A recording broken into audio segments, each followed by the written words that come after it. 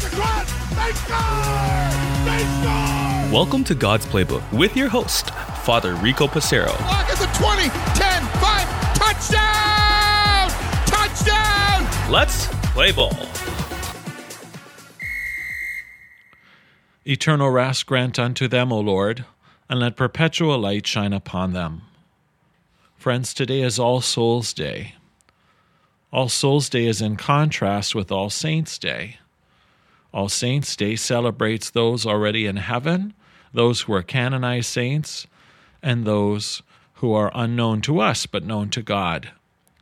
Today we pray for All Souls' Day, our loved ones who have died and gone before us, marked with the sign of faith. Today we honor the dead, but we also pray for those who have yet to enter into the eternal gates. And so especially we're praying for our family members and friends who may still be in purgatory.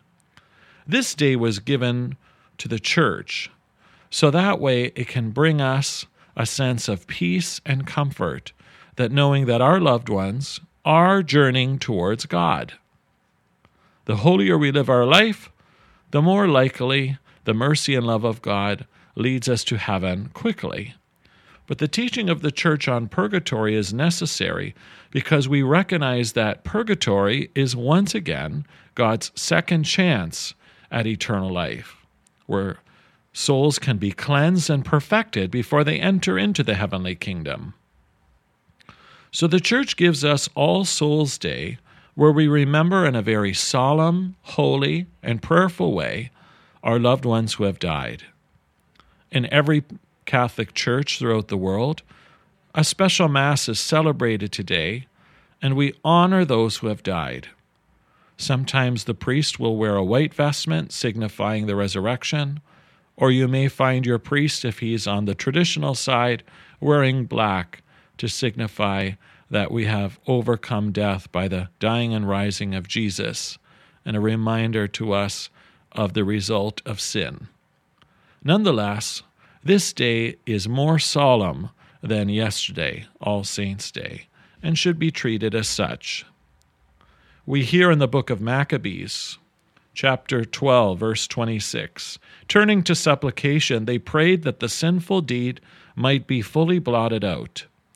And in 32, thus made atonement for the dead that they may be free from sin.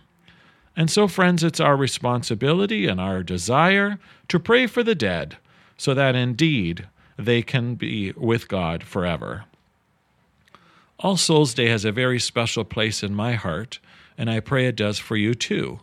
As priests of God, it is our responsibility to pray for all those we celebrate funerals for.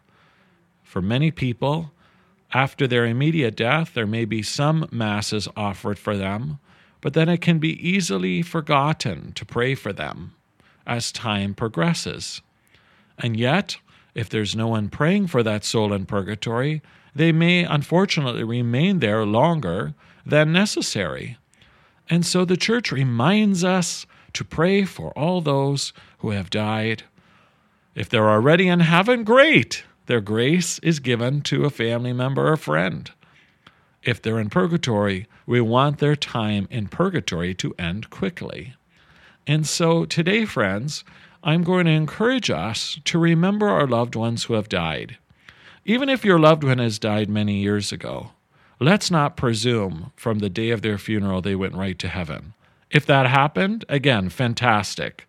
But if not, let's get them to the throne of grace as quickly as possible. What a great privilege it is to be able to pray them into the mercy of God. So in a few moments, I'm going to play one of the most traditional hymns of our church that might be played at a funeral mass, or certainly be played at All Souls. And as we hear these words, I want you to enter into prayer. If you know the lyrics, feel free to sing along. If not, I want you to be praying for your loved ones, perhaps one individual, perhaps several. May their legacy and faith and love that they shared with us always be remembered, not only in our minds, but deeply in our hearts. And then, friends, let us cling to the cross in anticipation of the Lord's triumph over sin and death, and recognize that our prayers go with them. Join me as we now pray our loved ones into the mercy and love of Jesus.